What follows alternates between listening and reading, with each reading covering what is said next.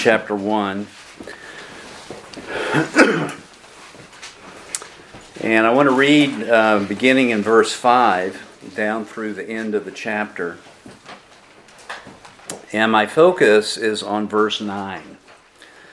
1 John chapter 1, verse 5. This is the message that we have heard from him and announced to you, that God is light, and in him there is no darkness at all. If we say that we have fellowship with him and yet walk in the darkness, we lie and do not practice the truth.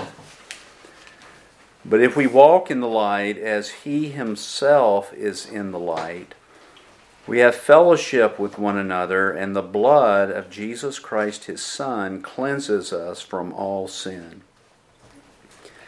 If we say that we have no sin, we are deceiving ourselves and the truth is not in us. If we confess our sins, he is faithful and righteous to forgive us our sins and to cleanse us from all unrighteousness. If we say that we have not sinned, we make him a liar, and his word is not in us.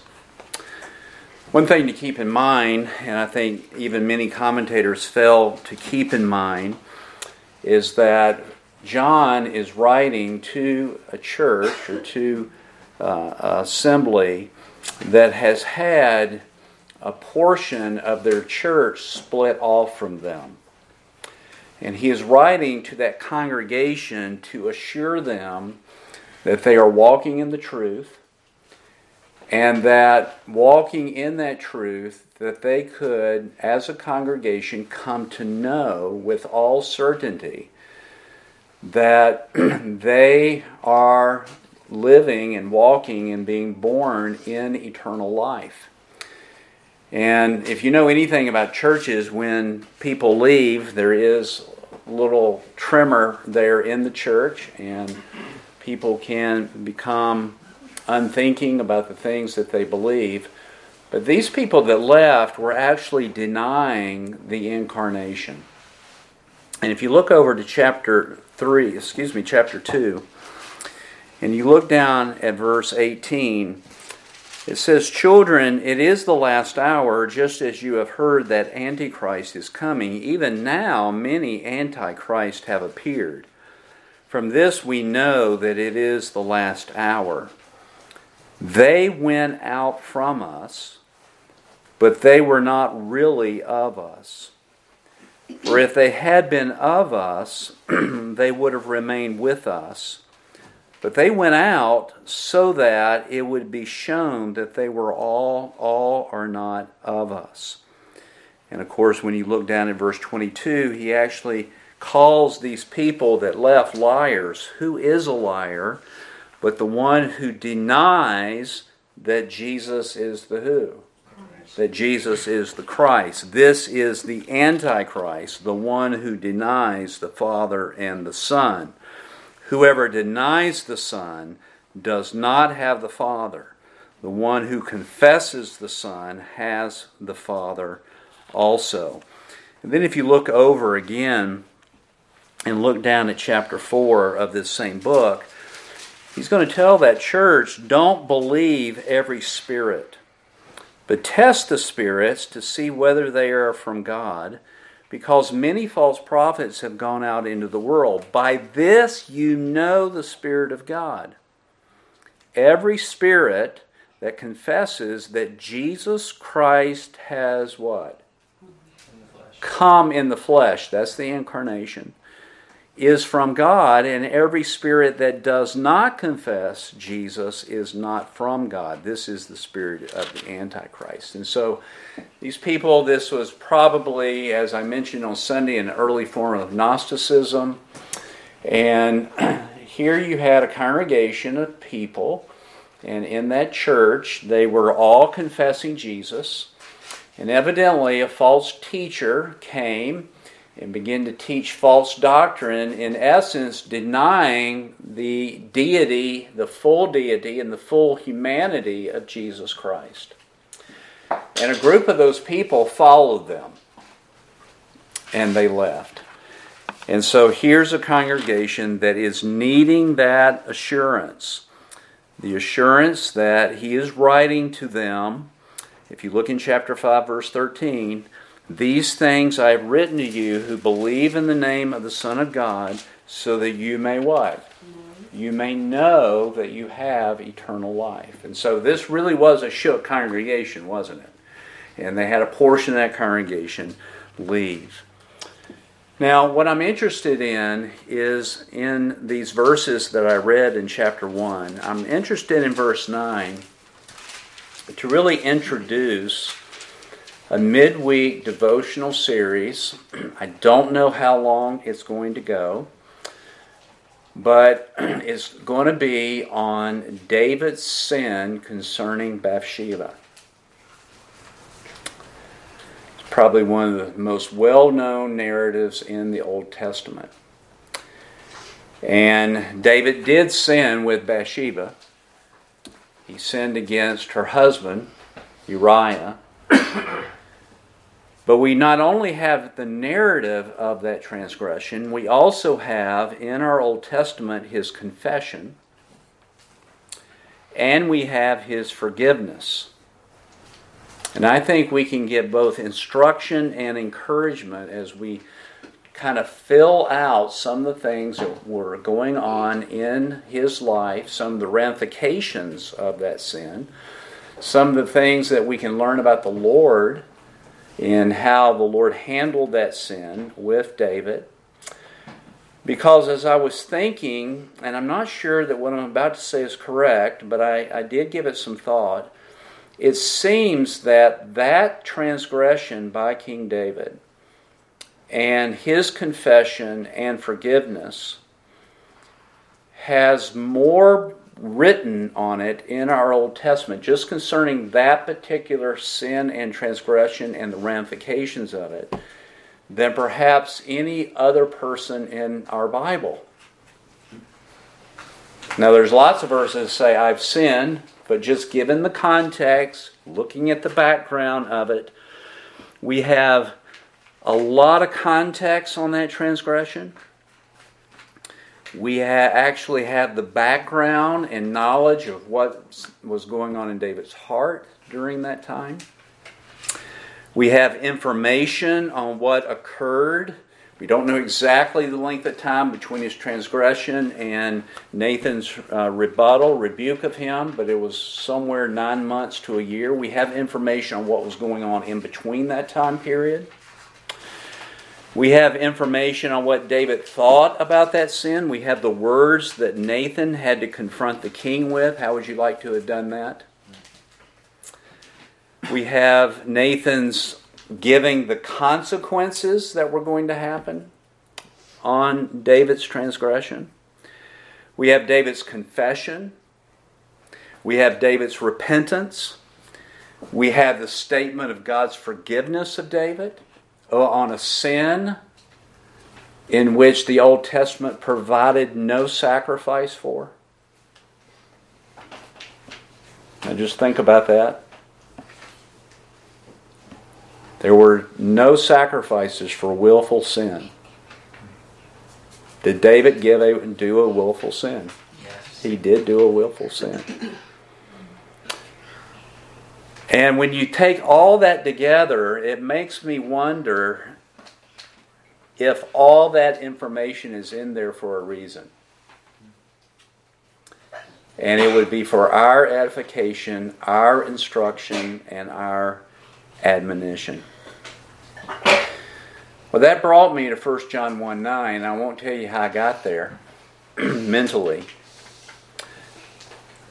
But I started wondering, with the amount of information that the Old Testament gives about David, how much information in the New Testament do I have concerning confession and forgiveness of sin?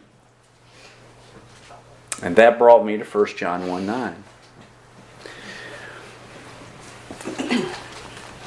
But I tried to think of other places where the New Testament deals with, in any form of detail, our confessing our sin and receiving forgiveness from God.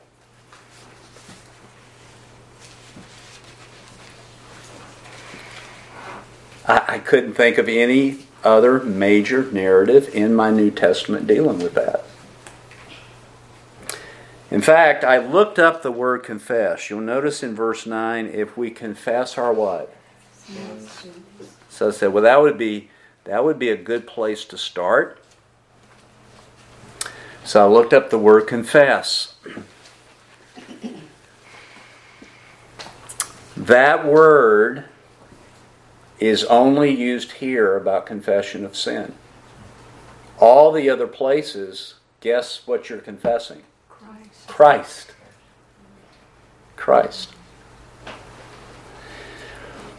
So the answer to my question is, how frequently does the New Testament command or exhort us to spend time confessing our sin?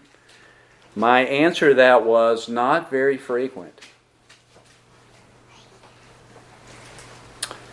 Now, having said that, I don't think that means that we are not to spend time confessing sin. Because in our Bibles as a whole, we have ample illustration. We have prayers of men and women confessing their sin and receiving forgiveness. We have psalms that illustrate our need of cleansing, even as a child of God, don't we? And even in this passage here, we have an emphasis on cleansing, probably in relationship to the people who had left that assembly that John is writing to. But note what he says in verse 5 of 1 John 1. This is the message that we heard from him and announced to you. Now here's the message. God is what? Light. God is light, and in him there is no darkness at all. God is light. Well, then he says, verse 6, application of that message, if we say that we have fellowship with him and yet walk in the darkness, we lie and do not practice the truth. Verse 7, but if we walk in the light. So he's talking about our walk, isn't he? If we walk in the light as he himself is in the light. Okay. So here's the question. Light. We're to walk in the light. God is light. It certainly could be referring to his glory. But basically, when it says walk in the light, it means that we are to walk in the truth.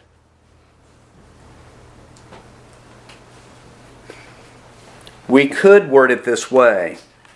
God is truth. And in him there is no untruth. Now why do I say that? Because, brethren, 2 John says, I have no greater joy than that my children walk in the truth. And 2 Corinthians chapter 4 verse 6 says, God who has shone in our hearts. That's light, right? He has shone in our hearts to give the light of the knowledge. Everybody see that? That's truth, right? Give the light of the knowledge of the glory of God in the face of Jesus Christ. This is radiating truth. God is light. And that light represents truth in God. God cannot lie, the Scripture says. And so we're to walk in that light. And if we walk in the light, as Christ himself is in the light, we have fellowship with one another. Now note verse 7. And the blood of Jesus, his Son, does what? Cleanses us from all sin. So according to verse 7, how do you receive cleansing? As a believer, you walk in the truth. You walk in the light.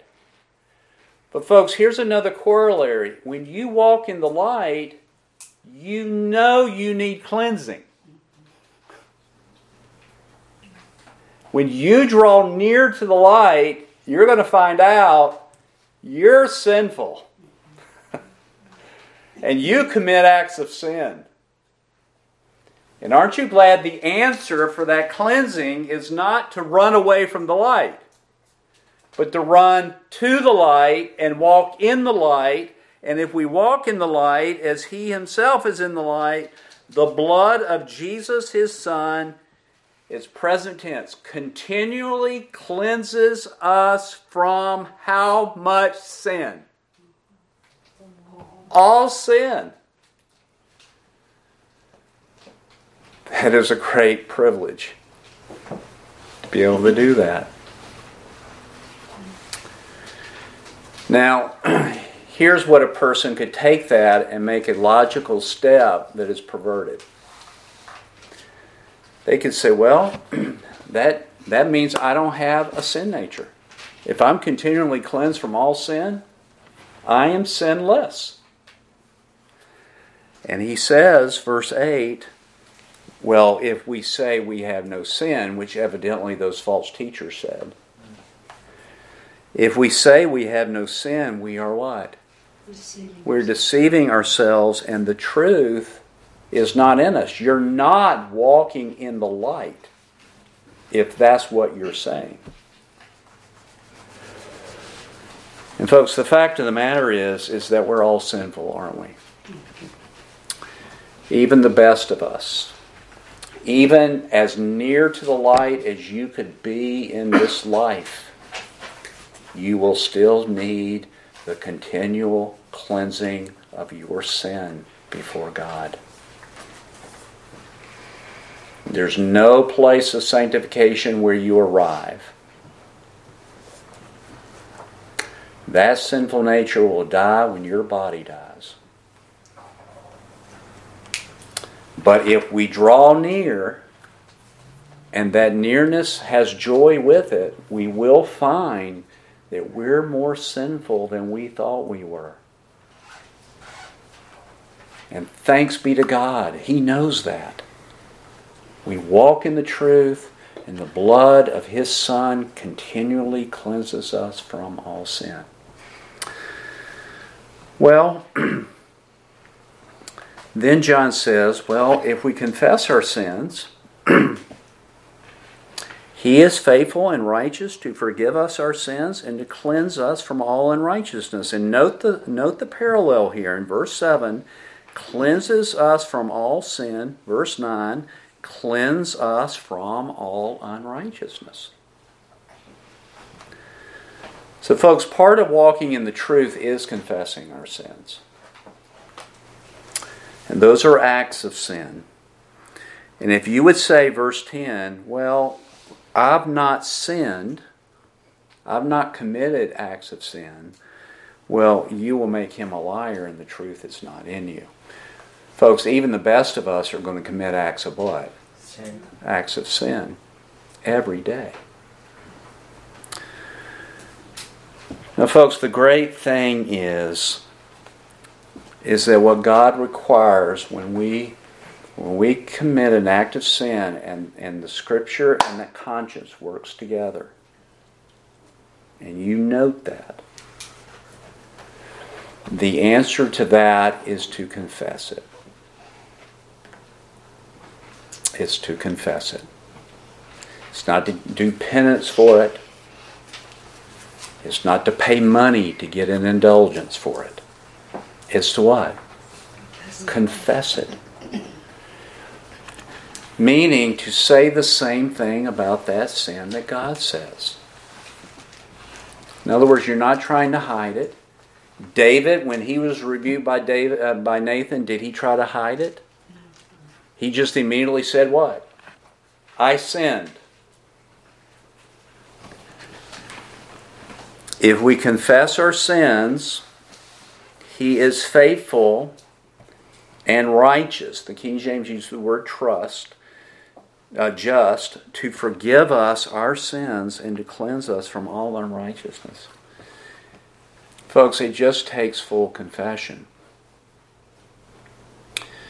Now that full confession can take depths. But it's not that you got to weep a certain amount of time, or you got to flagellate yourself with whips and chains for a certain amount of time to show God that you really mean it. You just what? You confess it. And it is righteous for Him to forgive us. It is right for Him to do that. And not only is He right to do it, He's faithful to do it. Did you read that? He's faithful to what? Forgive us. The devil and your flesh will say God's not. But He is faithful. And it is a righteous thing for Him to do so. How can He do that? Look in chapter 2. My little children, I am writing these things to you that you may not sin. That's probably referring to the same sin that these people left in following these false teachers. But if anyone sins, we have an advocate with the Father, Jesus Christ the righteous, and He Himself is the propitiation for our sins. And not for ours only, but also for those of the whole what? The whole world. Did you hear what that text says to you? If you commit an act of sin,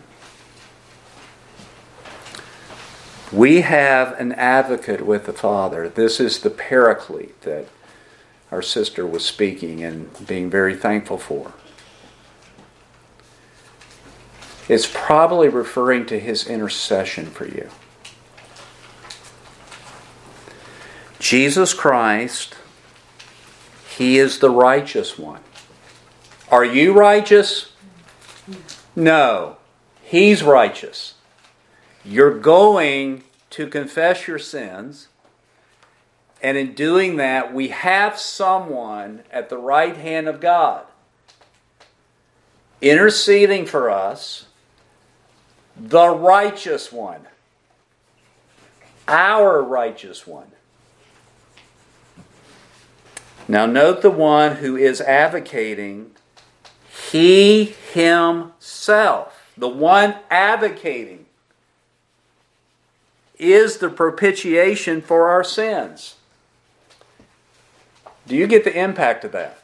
The person interceding, advocating on your behalf, He Himself is your satisfaction for your sins. It's not that He knows that He couldn't make it satisfaction. The one who is our satisfaction for our transgressions against God at the right hand of God. It's Him who's interceding and advocating for you when you go and you confess your sins to God. Folks, I don't know of any better invitation to say go to Him and ask forgiveness. You don't have to be afraid to do that. He's faithful. God's righteous. You say, but that's what I'm afraid of. He's righteous. Yes, He is righteous, but the satisfaction of that righteousness is our advocate. Now, folks, that's what David had to do when he transgressed with Bathsheba. There's no sacrifice in the Old Testament system for what he did. It was willful sin on his part. If there's no sacrifice, what hope does he have?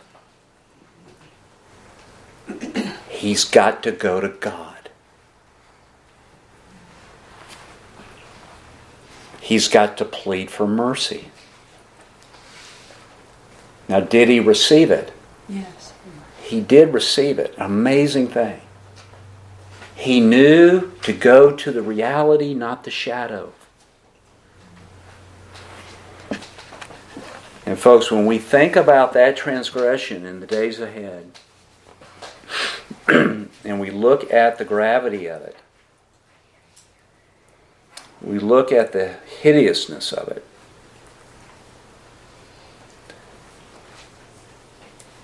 what we're going to find is a faithful and righteous God, cleansing David from all sin. Ramifications for that sin, yes or no? Yes. But folks, the same one that committed that sin is the one who's laying money aside for the temple. The same one who received the Davidic covenant. Is that not amazing? And you may want to jot these passages down as we conclude. These are the passages that we're going to be focusing on in our study. The largest narrative is in 1 Samuel chapter 11 and chapter 12. And you'll find the ramifications of all that happening very quickly in chapter 13 and following. We'll also read a very small section in 2 Chronicles chapter 20. And then we have 2 Psalms that David wrote coming out of that transgression. Psalm 32 and Psalm 51.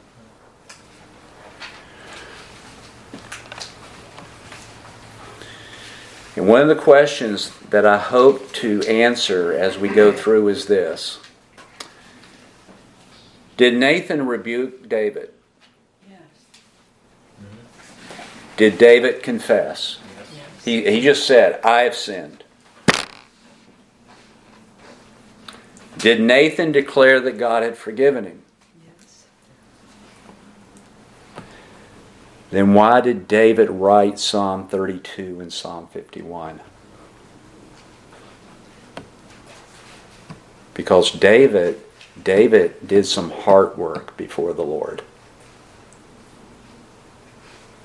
I mean, David could have just walked away after Nathan said, God's going to cleanse you from this too, and walked away and said, what? Over. I'm going to believe God. But he wrote Psalm 32 and Psalm 51. And you're going to find in those 2 Psalms a man in tears and broken as he meditates on his transgression to God.